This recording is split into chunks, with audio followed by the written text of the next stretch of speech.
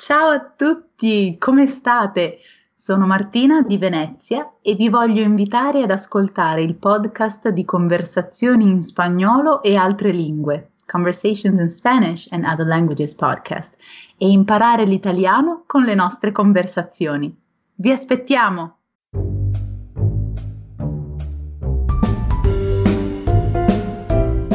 Welcome to the Conversations in Spanish and Other Languages podcast with Joel Zarate. This is the podcast where you can listen to interviews with native speakers so that you can hear language in context and learn Spanish and other languages in context. And now your host, Joel Zarate.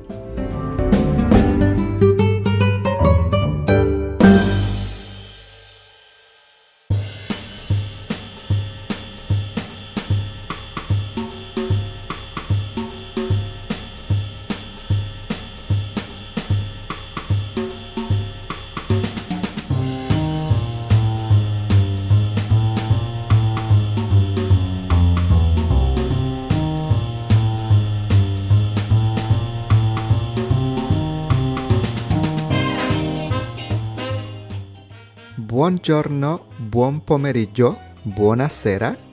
Ciao a tutti, come state? Benvenuti, bentornati ancora una volta in un'altra conversazione qui nel nostro podcast. Welcome to the Conversations in Spanish and Other Languages podcast. Thank you for joining me in this adventure to teach you Spanish and together walk this path to learn other languages. I am Joel Zarate, I am your host, and I am your companion in this adventure to learn Italian with a native speaker. Today, I get to talk once again with my good friend Martina Scatolin, and we're going to talk about le verdure, vegetables, and I am using the vocabulary lesson for le verdure lesson 1. So if you want to use this opportunity to learn, practice, or expand your vocabulary in Italian, I'll leave the link to the vocabulary lesson on the show notes so that you can take a look at the vocabulary lesson to learn, review, and expand your vocabulary. Martina is going to pronounce the vocabulary at the beginning of our conversation, so find the link on the show notes and open the link so that you can follow along Martina's pronunciation. You can also visit the webpage for this conversation, and I'll have a link to the vocabulary lesson there as well. I use the conversation webpage to give you any additional content, any additional materials, any supplemental materials to help you get the most from our conversation. Sometimes I'm able to do a lot on that page. Sometimes I'm able to do just a little bit depending on how much time I have. But I'm always using that webpage to provide any additional material to enhance your experience. And my plan is to come back in the future and expand those pages. So take a look at the conversation webpage so that you can get the most from our conversation. This is an opportunity for you and for me to learn Italian and for me to show you what it is like to learn a language in a communicative setting, in a communicative context. This is what I do when I am learning a language with a native speaker, and I want to share that experience with you so that you can see that learning a language can be fun and enjoyable. So I hope that you learn a lot of Italian with our conversation, and I hope that you have a good time listening to our conversation. If you're curious about how we learn languages, I also have a podcast called the Second Language Acquisition Workshop Podcast. On that podcast, I talk about how we learn languages based on the studies, the research, and the literature in the field of second language acquisition. So I'll leave the link to that podcast on the show notes if you would like to listen to it. Check it out. I think you might find it very interesting and very useful. If you would like to know more about Martina, and perhaps if you would like to take lessons with Martina, I am going to leave the link to her profile page on the show notes and also on the conversation webpage There you can find her website, her YouTube channel, and the link where you can take lessons with Martina if you would like to take lessons with her. Alright, so here it is, my conversation with my good friend Martina Scatolin. Ciao Martina, come stai? Grazie mille per essere qui con me, per parlare in italiano, per condividere la nostra conversazione con i nostri ascoltatori. Tu meni nostri, con i nostri ascoltatori.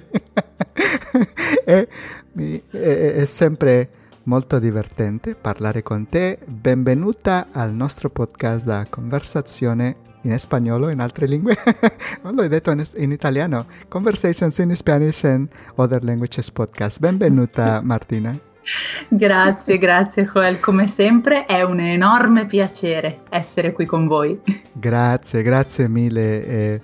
Questa volta tu hai fatto la presentazione di conversazione in italiano e in altre lingue, per quello che sto pensando in conversazione in italiano e in altre lingue. Bene, come stai? Stai bene?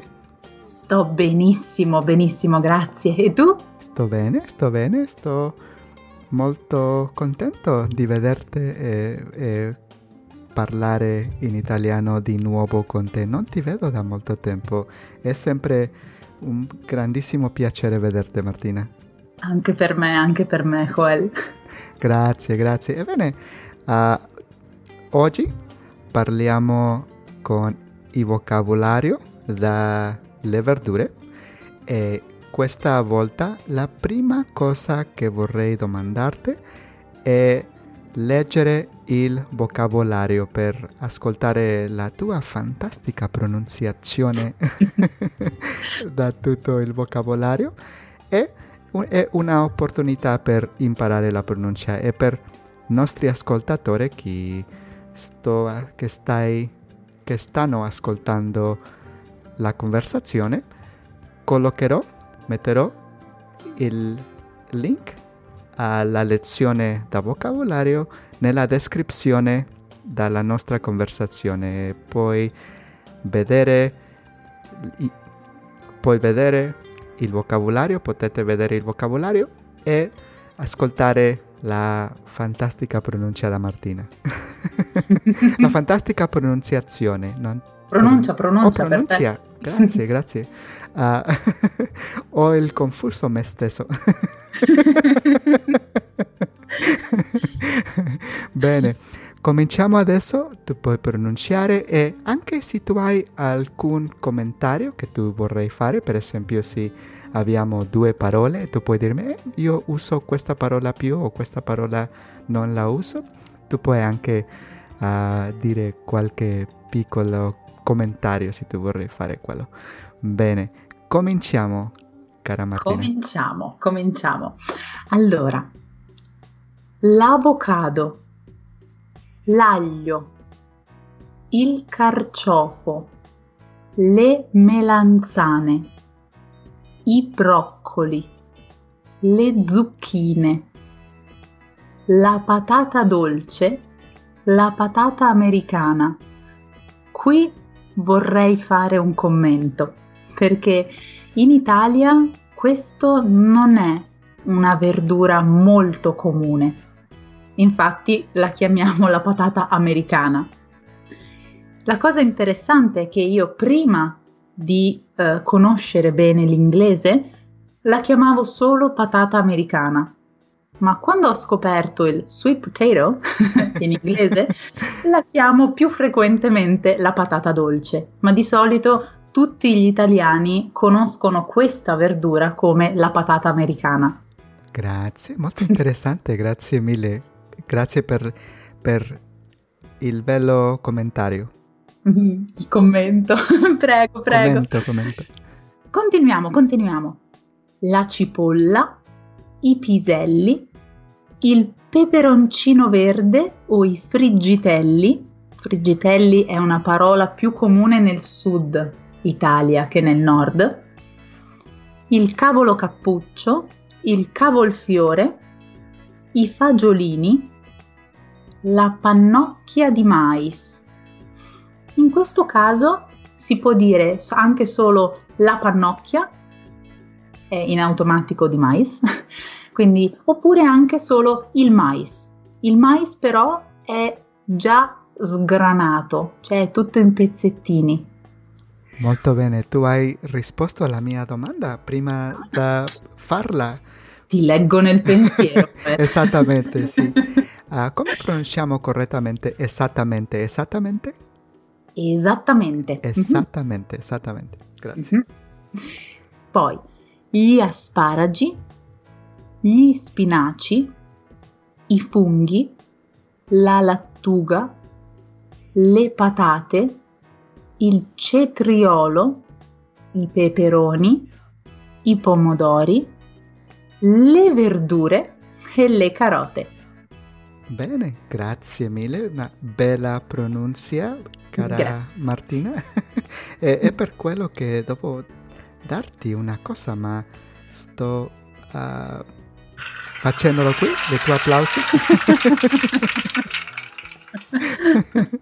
Grazie, e gli ascoltatori che ti dicono grazie mille per fare la pronuncia. Prego. Bene. Adesso facciamo l'esercizio che mi piace molto, che è quale parola non appartiene al gruppo, non corrisponde al gruppo. Tu conosci questo esercizio che mi piace fare per usare il vocabolario in contesto e imparare altre parole, altre cose per descrivere, per parlare di più dalla parola. E ti dico 4 parole e tu mi dici qual non appartiene al gruppo. Sei pronta? Pronta. Molto bene. Puoi dire prontissima? Prontissima. Grazie mille. Molto bene. La prima, la patata dolce o la patata americana, la melanzana o l'avocado. Vediamo. Allora, la patata dolce o la patata americana, la melanzana e l'avocado. Secondo me non appartiene al gruppo l'avocado, perché tutti gli altri 3, quindi la patata dolce e la melanzana, devono essere cotti, quindi con il fuoco. L'avocado invece Esattamente. Martina, hai vinto un viaggio al Hawaii con tutti i costi pagati. Tutto incluso. Oh wow, Tutto partiamo incluso. subito. Bene. Sì, è vero. Questa è la risposta che io pensavo, perché possiamo mangiare l'avocado crudo, non è vero? Ma non possiamo mangiare la patata americana o la melanzana cruda. No. Esatto, è meglio di no. Crude, perché è plurale, no? Esatto. Bene. Il prossimo. L'aglio, la cipolla, il peperoncino verde o il cavolfiore. L'aglio, la cipolla, il peperoncino verde e il cavolfiore. Di nuovo vado con l'ultima opzione, il cavolfiore, perché aglio e cipolla e peperoncino sono tutti condimenti o spezie per dare sapore al cibo, mentre il cavolfiore un po' copre il sapore degli altri cibi. È vero. Ti piace mettere peperoncino verde nel tuo cibo, Martina? Quando tu prepari il tuo cibo? Sai Joel, la verità è che il peperoncino verde non è così comune, nel senso, in Italia di solito usiamo tanto peperoncino rosso, i piccoli peperoncini, oppure addirittura in scaglie, quello che lo versi come il sale. Però in generale il cibo piccante non è molto parte della tradizione italiana come tipo di sapore, quindi no, non lo uso molto il peperoncino verde. Bene, grazie mille, grazie mille. Il numero 3. Il carciofo, il cetriolo, la lattuga o il pomodoro? Il carciofo, il cetriolo, la lattuga e il pomodoro. Difficile.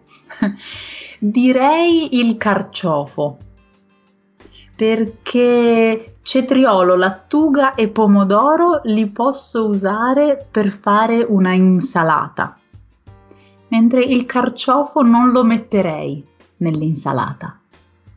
Esattamente, perfetta risposta, perché è vero, possiamo usare il cetriolo, la lattuga e il pomodoro per fare una insalata. E ti piace mettere anche cipolla nella tua insalata, Martina? Dunque, la cipolla non mi piace molto perché non la digerisco tanto. Mi rimane pesante sullo stomaco, quindi non la metto quasi mai. Però nella mia insalata in realtà a me piace aggiungere anche le carote e i peperoni crudi. Bene, i peperoni crudi. Rosso, verde o yellow? Giallo o rosso, peperoni verdi non hanno molto sapore per me. Bene, giallo o rosso, ma non verde. Esatto. Bene, grazie mille. Il numero 4. Il pomodoro, la carota, la patata o la melanzana? Allora abbiamo il pomodoro, la carota, la patata e la melanzana. Questa volta secondo me la melanzana non corrisponde al gruppo, perché in realtà penso che con tutte e tre, pomodoro, carota e patata, posso o fare una zuppa oppure posso metterle nel minestrone, ma la melanzana nel minestrone non ci sta. È vero, per fare una zuppa tu puoi mettere il pomodoro, la carota e la patata, ma non mettiamo la melanzana per una zuppa. De gustibus. Molto buona, una buona risposta. E per essere onesto, ho dimenticato la mia risposta.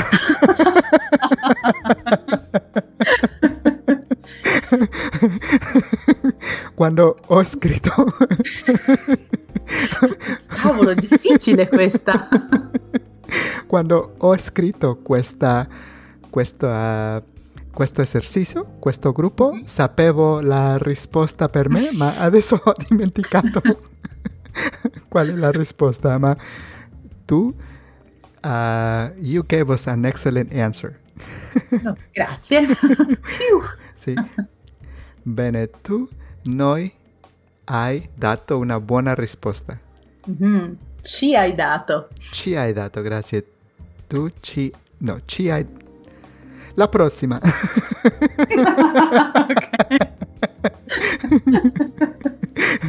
Noi ci hai dato una buona risposta.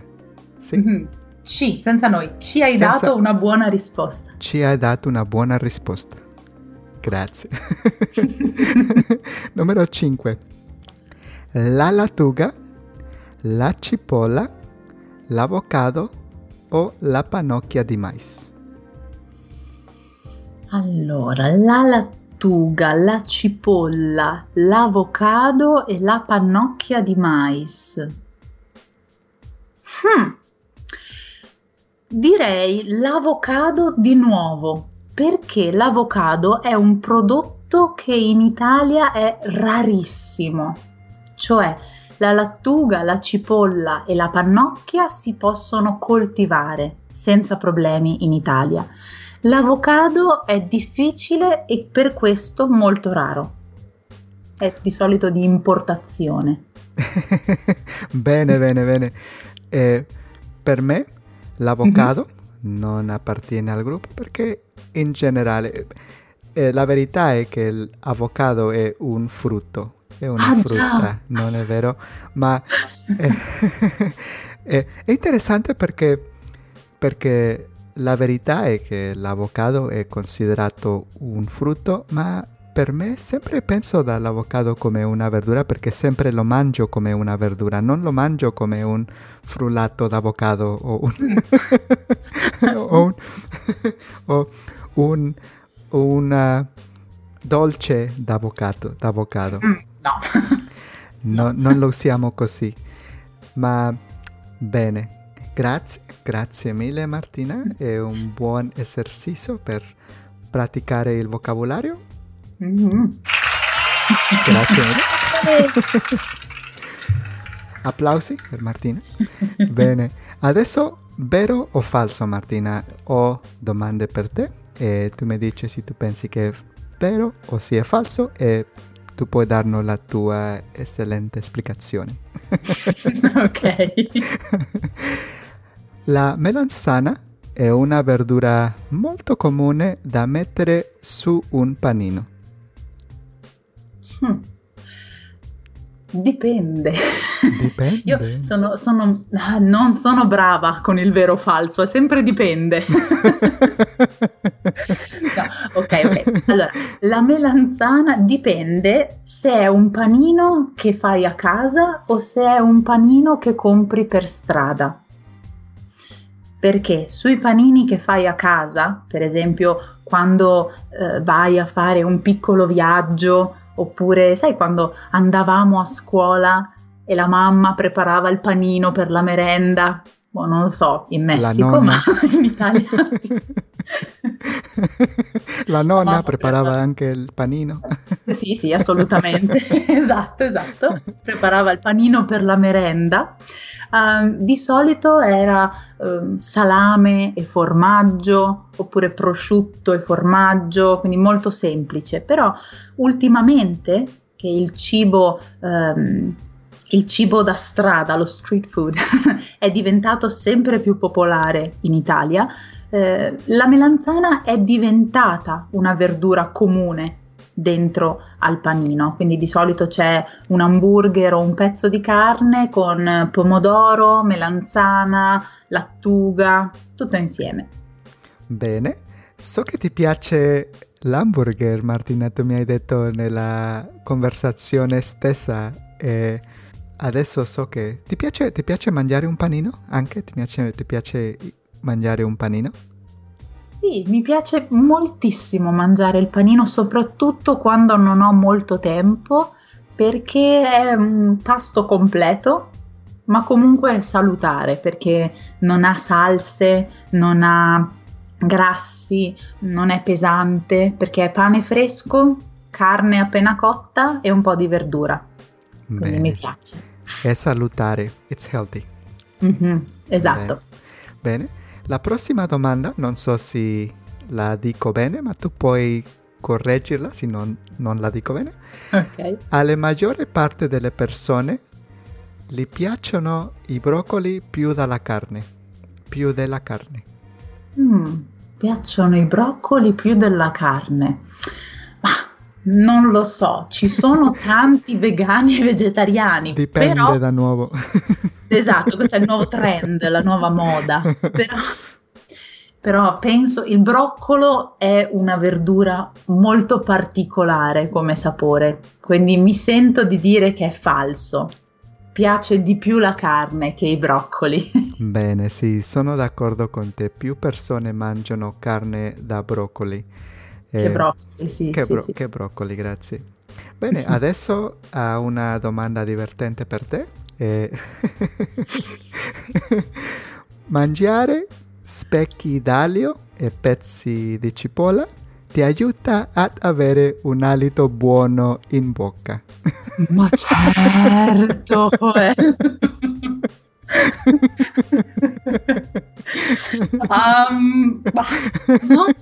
non lo so. In Italia questo è falso. Non me la sento di dire per tutto il mondo, ma in Italia aglio e cipolla non corrispondono a un buon alito in bocca. No. Sai che in inglese solamente usiamo bad breath, alito cattivo, ma in spagnolo possiamo usare le due, buen aliento o mal aliento. Numero 4. I funghi sono generalmente più costosi dei fagiolini. È una buona domanda, perché sai, i funghi in Italia si distinguono in due tipi principali: i funghi di bosco e i funghi di coltivazione. I funghi di coltivazione sono i funghi da serra, quelli bianchi, sai, piccolini, gli champignon, quelli classici che vendono in tutti i supermercati.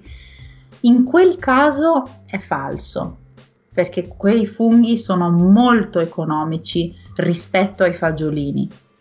Però se invece parliamo di funghi di montagna, quindi funghi freschi che sono stati raccolti in cerca, le persone sono andate in cerca nella montagna, sono più costosi dei fagiolini. Bene. Sì, come si chiama i funghi più costosi da tutti? Come si chiama? I porcini. Porcini? Credo che c'è un altro che usiamo per i ristoranti molto deluxe o lujoso. Di lusso. Sì. Truffa. La truffa. Oh, i tartufi. La truffa. I tartufi. Sono funghi? Credo di sì, non sto molto sicuro, ma credo che è un tipo di funghi. Non so se è da una famiglia differente o sia una classificazione differente, ma è la più costosa da tutti. Assolutamente sì, no, i tartufi sono super costosi. Tartufi si chiamano in italiano. Tartufi. La truffa in spagnolo. Ho dimenticato come si chiama in inglese. Truffles. Esattamente, truffles. Grazie. Bene. Adesso l'ultima domanda di questo gruppo. Il cavolfiore e i broccoli sono verdure che puoi cuocere a vapore. Assolutamente vero. Fanno una puzza incredibile. Una puzza incredibile. Che cos'è una puzza? Oh, una puzza è un cattivo odore. Bene, come questo animale che si chiama puzza, un zorrillo o skunk. La puzzola. La puzzola, sì. Esatto. Esatto. Sì, a skunk sì. O un zorrillo per noi nel Messico. Credo che c'è altre parole in Spagna e Argentina, ma in spagnolo è il zorrillo, il skunk. Come si chiama in italiano? La puzzola. La puzzola. L'odore, come tu hai detto? La puzza. Bene. È facile ricordare così. Sì, esatto. La puzza, la puzzola. Grazie mille. Bene, sì, è vero, il cavolfiore e i broccoli. Come si chiama kale in italiano? Ho dimenticato. Conosco la parola in italiano, ma non posso ricordarla adesso. Cavolo nero. Sì, esatto, il cavolo nero. Il cavolo nero. Kale. Ho ascoltato in Spagna la parola il cale. In spagnolo si chiama la col rizada. Oh, ok. Può essere che sia anche cavolo riccio. Cavolo riccio. Sì, è vero. Cavolo riccio, anche il cavolo riccio. Bene, grazie mille. Adesso ho un altro esercizio che è vocabolario in contesto. Ti do una parola dal vocabolario e tu puoi condividere tutto quello che tu puoi pensare con questa parola. E tu puoi condividere tutte e possiamo fare un'altra ora? Sono pronta, prontissima. Bene, la prima, gli asparagi. Gli asparagi. Ok, allora gli asparagi sono un contorno, come tutte le verdure, quindi vuol dire che accompagnano un secondo, quindi o la carne o il pesce. Si possono mangiare in vari modi, puoi bollirli o puoi cuocerli al vapore, anche nella pentola a pressione per fare prima. Prima di cuocerli, di solito devi tagliare la fine del gambo dell'asparago perché sono un po' duri. Catiens, tagliare. Esatto. Tagliare la fine, catiens. Una cosa interessante degli asparagi è che puoi fare un ottimo risotto di asparagi oppure una frittata di asparagi. Questi sono i due piatti più comuni, oltre a usarli come contorno. Un'ultima curiosità sugli asparagi è che in Italia, nello specifico, non so nelle altre parti del mondo, ma nel nord Italia c'è una variante degli asparagi che sono più grossi e più corti e sono bianchi. Si chiamano sempre asparagi, ma la consistenza di questi asparagi bianchi è molto più morbida, quasi si scioglie in bocca, it melts in your mouth, mentre gli asparagi verdi sono più croccanti. È vero, più croccanti. Io conosco gli asparagi bianchi perché abbiamo asparagi bianchi qui e asparagi purple. Viola, sì. Davvero? Sì, ho visto bianchi, viola e verde. Asparagi viola. Sì, di solito io mangio asparagi verde. Bene, grazie mille. Adesso il numero 2. Mm-hmm. Le zucchine. Le zucchine sono la verdura migliore per eccellenza perché puoi fare qualsiasi cosa con le zucchine. Esatto, quello era l'applauso per le zucchine. Perché le zucchine le puoi fare in tutti i modi, le puoi mangiare crude in insalata, le puoi fare bollite, le puoi fare al vapore, le puoi fare ripiene di carne. Prendi la carne macinata. Di carne? Ripiene di carne. Prendi la zucchina e la tagli per lungo, quindi a metà per il lato lungo. Scavi, you dig a little hole, scavi il centro e riempi di carne macinata e pane grattugiato, pan grattato. Metti in forno, ho fame. Ho fame. Quindi sì, le zucchine, anche il risotto puoi fare con le zucchine e non lo so, è una verdura molto semplice che c'è sempre nel frigorifero degli italiani. Nel frigorifero da Martina. Esatto, sempre. Bene. Il numero 3, la patata dolce. La patata dolce ha un posto speciale nel mio cuore. O la patata americana, non è? Esatto, la patata americana, perché come ti ho detto prima, non è una verdura molto comune in Italia, quindi è una verdura che io ho scoperto molto tardi rispetto alle altre. E mi ricordo che la prima volta che l'ho mangiata era in America, in una sweet potato pie. e io pensavo che fosse zucca, perché è arancione. E quando l'ho assaggiata ho detto: "Oh, che cos'è questa cosa buonissima?" E da lì ho scoperto la patata americana. Martina, tu hai mangiato patata fritta con patata dolce? Che patata fritta ma da patata dolce? Oh, mamma mia. Sì. Con l'hamburger?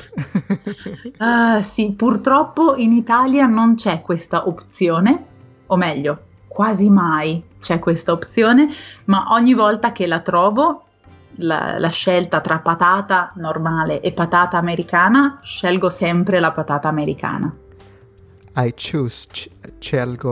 Scelgo la patata americana. Esatto. Bene, grazie. Adesso l'avocado. L'avocado. Anche questo scoperto pochi anni fa. Grande scoperta l'avocado, perché per me l'avocado, prima di scoprire il frutto, o comunque il frutto intero, ho sempre pensato che l'avocado fosse una crema che al supermercato vendevano, chiamata guacamole. Non sapevo cosa fosse il guacamole o da dove venisse il guacamole. Quindi non l'ho mai mangiato da solo, per esempio in un panino o nell'insalata, sale e limone, assolutamente no. Poi i fantastici messicani mi hanno introdotto nel magico mondo dell'avocado con sale e limone. E sì, però adesso lo uso sempre, quando lo trovo. Anche questo è un prodotto di importazione in Italia, quindi quando lo trovo al supermercato cerco sempre di comprarne un po' per metterlo nell'insalata, nei panini, oppure a volte anche per mangiarlo da solo con sale e limone.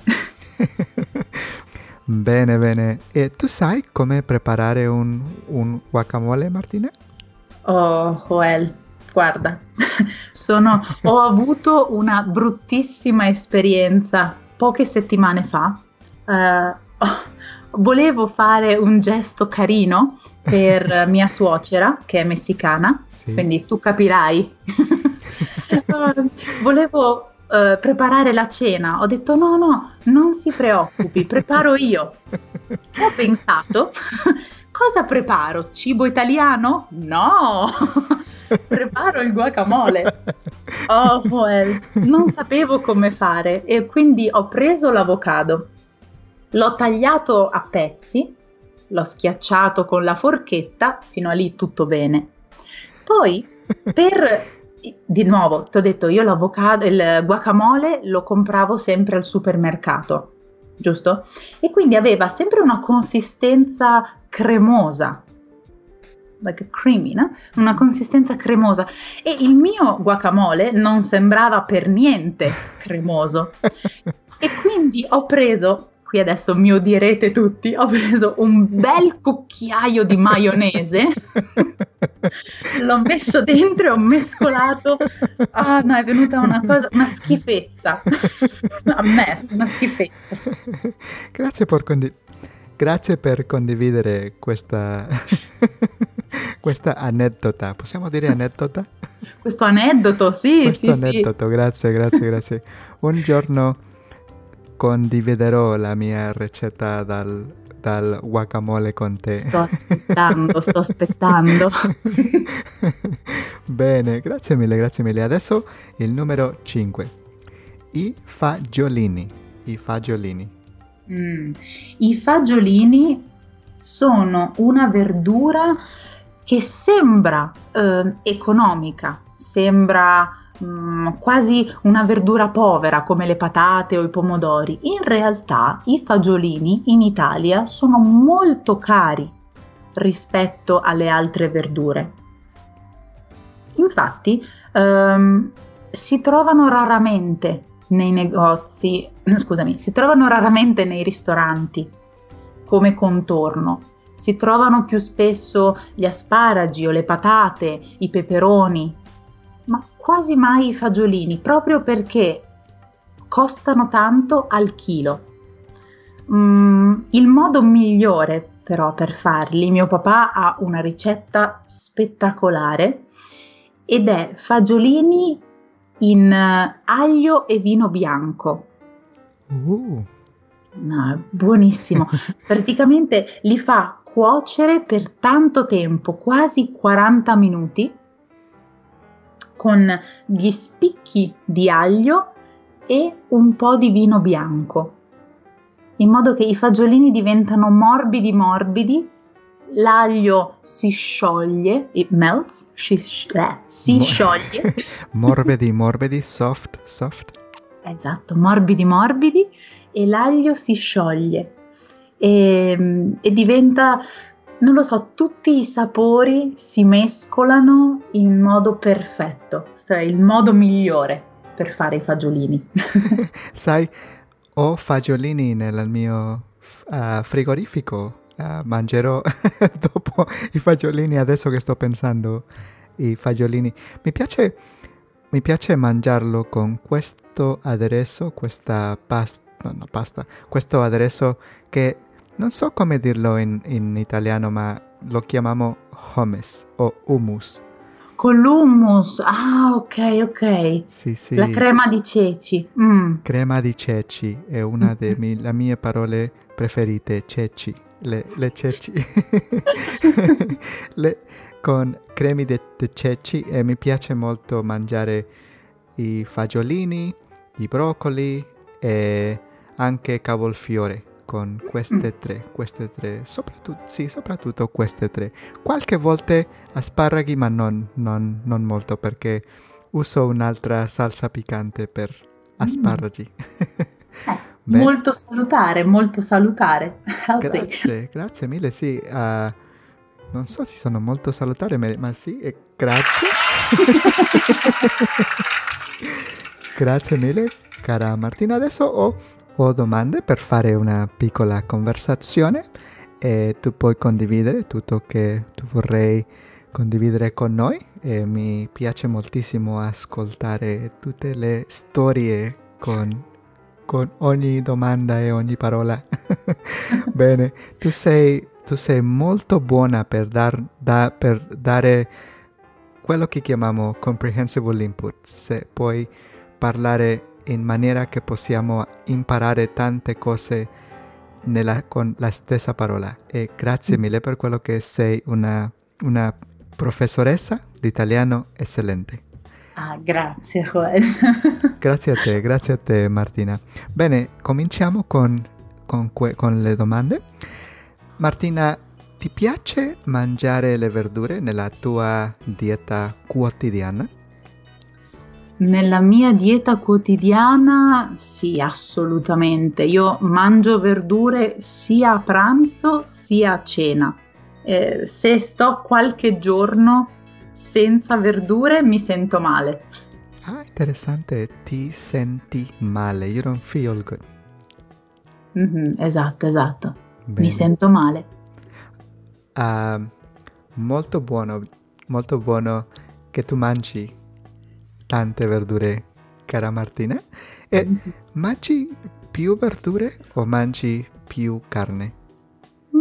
Ma sai, Joel, in Italia la carne è abbastanza costosa, non è carissima, però è abbastanza costosa. In più, siccome non fa bene all'ambiente, preferisco mangiare più verdure. Non sono vegetariana, ma preferisco mangiare più verdure che carne. Per dire più costoso, qual è più costoso? Così costoso o abbastanza costoso? Interessante. Allora, quando dici è così costoso, sottointendi una frase. Per esempio, è così costoso che non posso comprare neanche un pomodoro, per esempio. Oppure è così costoso che. Quindi richiede un che. mentre l'altro è abbastanza costoso, vuol dire che è una via di mezzo, non è poco, non è molto, è abbastanza costoso. Bene, capisco bene, grazie per la buona spiegazione, Martina. Prego. Ti piace mangiare zuppe di verdure? Mangi zuppe di verdure? Sì, mi piace tanto sia farle sia mangiarle. Però sia farli sia mangiarle, bene. Sì, però solo nel periodo freddo, quando fa freddo. E Martina, quali verdure metti in una zuppa di verdure? Quali verdure ti piacciono mettere nella tua zuppa? Allora, la mia zuppa preferita, penso che è la zuppa di... bella domanda. Un classico è sempre, come dicevo prima, la zuppa di zucchine. Non sbagli mai, la crema di zucchine. Però mi piace anche la zucca o le patate, a volte le carote, dipende. Però l'unica cosa, non mi piace molto il minestrone. Non mi piace quando sono tutte insieme, che diventa marrone. Sai Martina che mi piace tanto ascoltare come in italiano si può dire bella domanda. Ascolto bella domanda e penso grazie mille. Ho pensato molto fortissimo per fare la domanda. Bella domanda, grazie. Perché in spagnolo diciamo buena pregunta, ma non bella pregunta o linda pregunta. Linda pregunta, grazie mille, grazie. In italiano bella si usa tantissimo, molto più che buona, quindi è bello tutto. Ascolto tutto il tempo. Bella domanda. Bene. E come mi piace tantissimo come in italiano è possibile dire al primo di cominciare a parlare nel telefonino, pronto? Tu sai che in spagnolo pronto vuol dire rapidamente e sì. Per giocare quando parliamo puoi dirti, tu dici Joel, pronto? Io dico, ma ho tempo per parlare con te, Martina. Pronto. Bene, perché sì, pronto in spagnolo vuol dire rapidamente, ma in italiano è possibile per dire sono qui per cominciare a parlare. Esattamente. Bene, e tu mangi insalati di verdure, Martina? Sì, è il mio contorno preferito. Quando mangio carne o pesce, il mio contorno, quindi la verdura da accompagnare alla carne o al pesce, è per me sempre l'insalata, quindi lattuga, pomodoro, cetrioli, carote, con un buon olio di oliva. Bene, sempre l'olio d'oliva. Sì, obbligatorio. Bene, e di solito quali sono le verdure che ti piacciono mettere nella tua insalata? A parte la lattuga e il pomodoro e le carote, i peperoni crudi che ti dicevo, mi piace anche mettere le noci. Martina, abbiamo una parola differente per walnuts e pecans? O è la stessa parola, noci? No, c'è una parola diversa, però le noci pecan, o pecan, ma pecan di solito, è una varietà non italiana, quindi le chiamiamo noci pecan. Ah, ok, noci pecan, bene, con una pronuncia un po' italiana. Interessante, perché credo che in spagnolo si chiama nuece o nuece americana, nuez americana, no nuez americana. È molto interessante, grazie.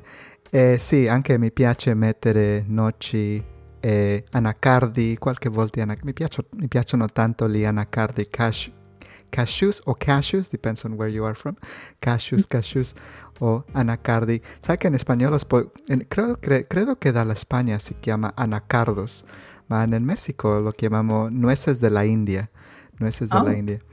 Bene, anacardi. Anacardi, no, in italiano solo anacardi. Quale di queste verdure, Martina, puoi facilmente trovare in un mercato vicino a te? Melanzane, asparagi, cavolfiore, carciofi o broccoli? No, il mercato in Italia ha tutte le varietà di verdura con un'unica eccezione. Devono essere verdure di stagione.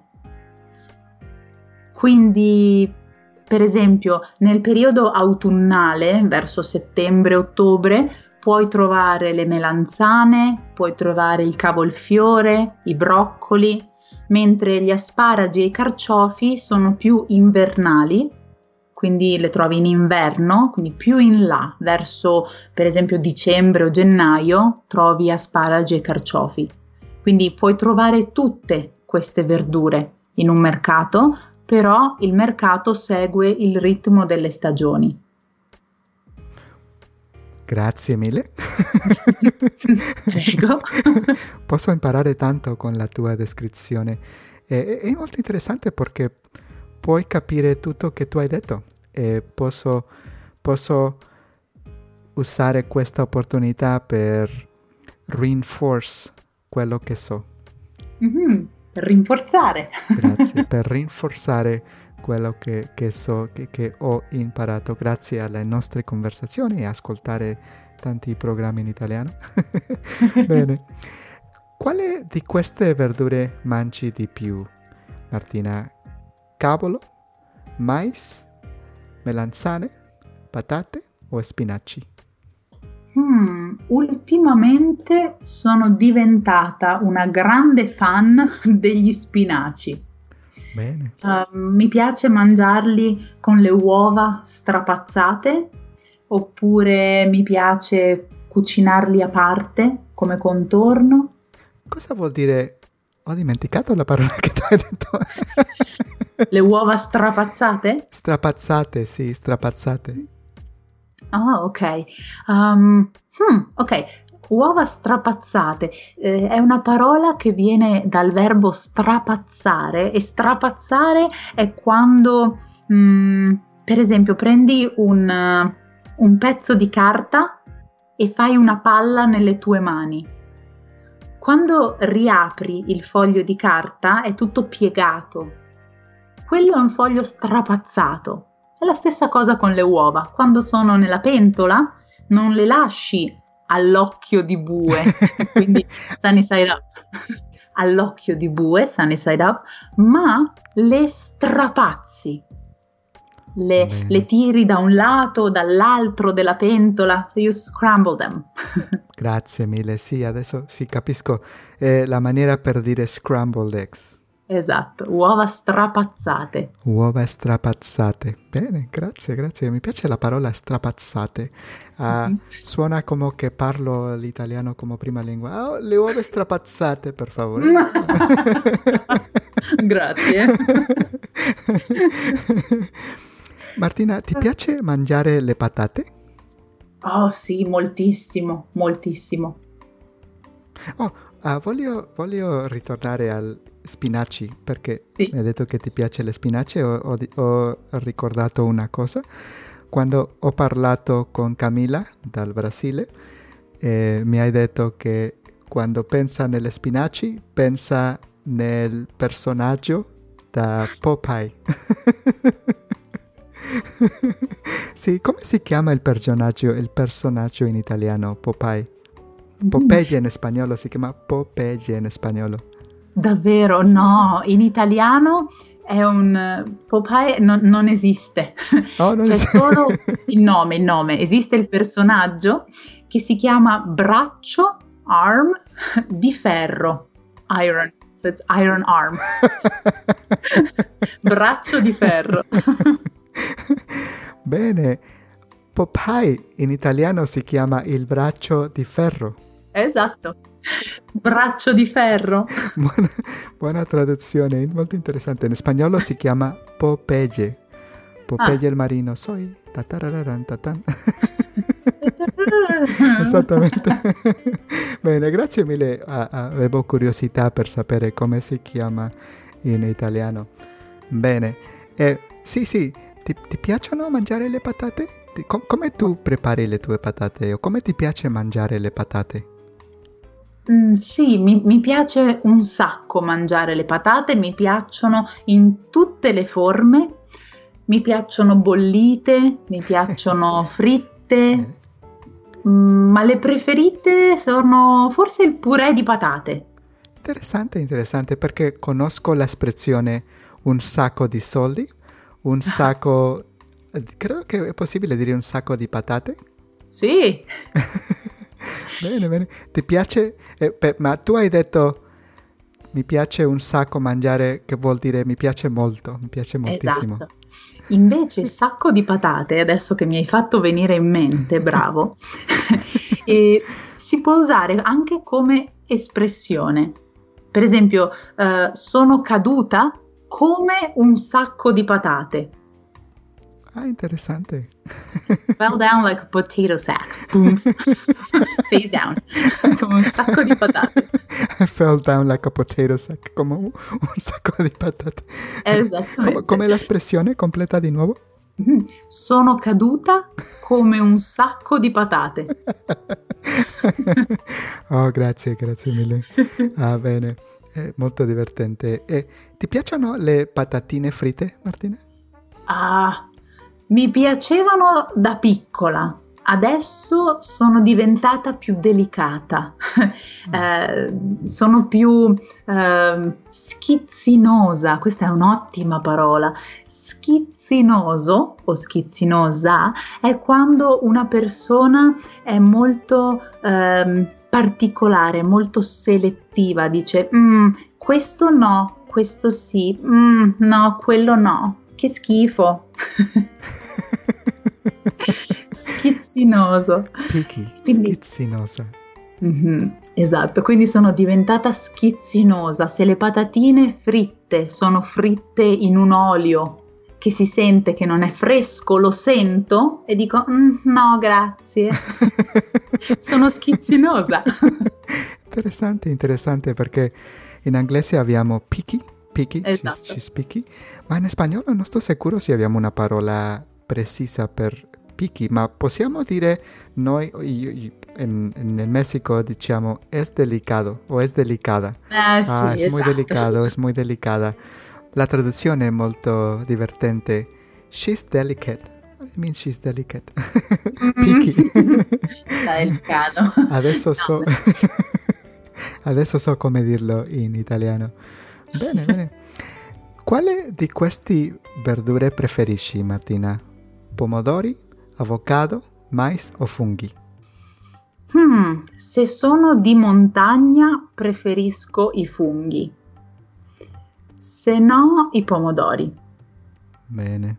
Ti piace mangiare il pomodoro da suolo e con un po' di sale? Con un po' di sale e olio, sì, diciamo insalata di pomodori. Una ricetta, tra virgolette, però un piatto tipico, ecco, è pomodori e cetrioli insieme con sale e olio e un po' di rosmarino, qualche spezia. È un piatto molto comune in estate in Italia. E c'è un piatto, credo che italiano, perché credo che il nome è italiano, caprese, per questo... Oh, la caprese, sì, pomodori e mozzarella. Ti piacciono? Con sì. il basilico, non è vero? Basilico, pomodori, mozzarella e olio d'oliva. Esattamente. Ah, sei un buon intenditore. Grazie Martina. È una bella risposta. Cosa usi di più per cucinare, Martina? Olio o cipolla? Olio o aglio? Aglio, mi dispiace. Aglio, non olio. Aglio o olio d'aglio? No. Aglio. Esatto. Aglio o cipolla? Perché l'olio sempre. È vero. Sì. Aglio e cipolla dipende da cosa devo cucinare. Per esempio, questa sera preparo le linguine con i frutti di mare, quindi il pesce praticamente. Lì, per esempio, non metti la cipolla, ma metti un aglio, uno spicchio d'aglio per dare sapore, che poi togli. Però se faccio per esempio il ragù, quindi la salsa, quindi il ragù per le lasagne, non metto l'aglio, ma metto la cipolla. Quindi dipende da cosa cucino.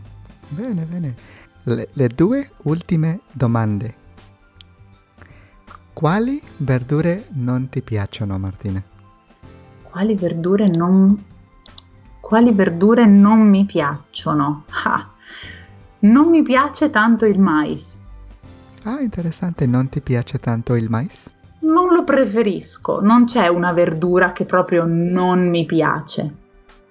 Sto pensando, no. Ti sto facendo sciogliere una delle parole, è per questo che devi trovare quale non posso mangiare. E infatti sto pensando, non c'è una verdura in particolare che non mi piace, però che non preferisco sono il mais, il cavolo cappuccio e forse il peperoncino verde o il peperone verde anche. Non sono tra i miei preferiti. Bene, e nella altra direzione, quale verdure ti piacciono molto? Puoi dirmi due o tre, perché non so, forse ti piacciono tante, possiamo fare un'altra ora. Esatto, per fortuna che hai detto 2-3, che già stavo tipo, avete altri 30 minuti? Allora, due o tre verdure che mi piacciono molto. Allora, sicuramente, come ti avevo detto, la patata americana. Mi piace tantissimo. Mi piacciono tanto anche le carote e mi piacciono tanto anche i carciofi. I carciofi? Sì. Ho dimenticato qual è il carciofi. Artichoke al carciofa. Esatto. Hai mai mangiato il carciofo alla giudia? No, non lo ho mangiato così. Well, you're missing out. Non lo ho mai mangiato così. Perfetto. Grazie. Non sai cosa ti perdi. Devo trovarli, Cosa ti perdi. Come diciamo? I have to try it. Devo provarlo. Ok, sì. Molto bene, grazie. Il carciofo alla giudia. È un carciofo fritto, quindi nell'olio, è fritto e è buonissimo perché le foglie del carciofo, the leaves, le foglie del carciofo sembrano patatine. Conosci le patatine Lay's? No, le patatine... come? Lay's o Pringles? Non lo conosco. Non ci credo. Non posso pensare rapidamente nella risposta. Non lo conosco. Lo troverò, lo cercherò. Comunque sono come le patatine, quelle che compri nel sacchetto al supermercato. Sono croccanti e sottili. Buonissime. Bene. Devi provarlo. Carciofo alla giudia. Adesso so. Perfetto.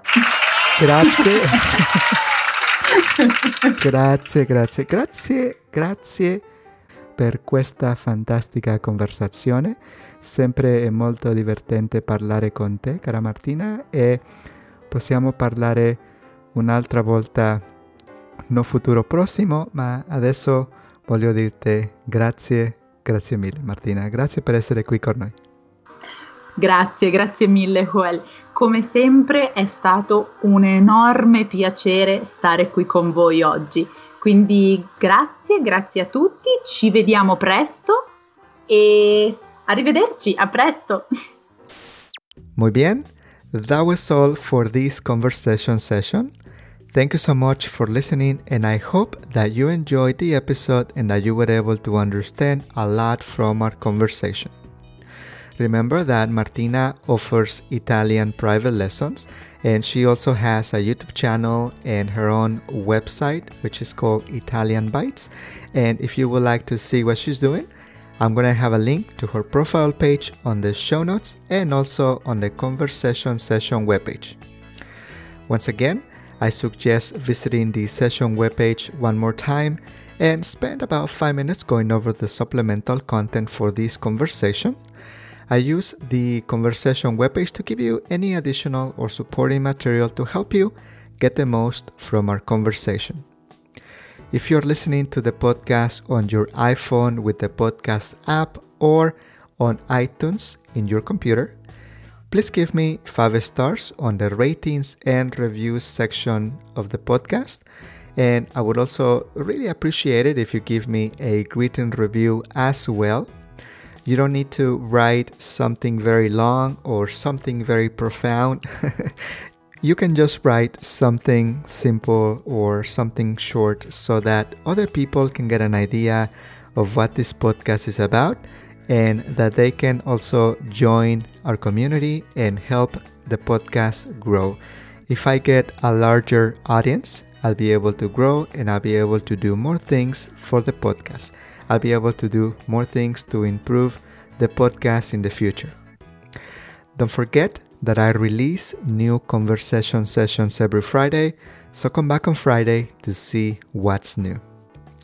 If you would like to follow me on Twitter or Facebook, I'll also leave the link to my Twitter account and Facebook accounts on the show notes. Right now, I'm really not posting much, but I hope to do something in the future to be able to interact with all of you and be able to do things to help you learn Spanish and other languages. So stay tuned. All right. Thank you so much for listening to the podcast. Thank you so much for your time. And thank you for learning Spanish and other languages through our conversations. And I hope that I am making your journey easier, fun, and enjoyable. And for now, my friends, I'll just say, hasta pronto. Adios. Thank you for listening to the Conversations in Spanish and Other Languages podcast with Joel Zarate. We hope you enjoyed this session, and we'll see you on our next session. And for now, we'll just say, hasta pronto. Adios. All background music licensed by Storyblocks Audio.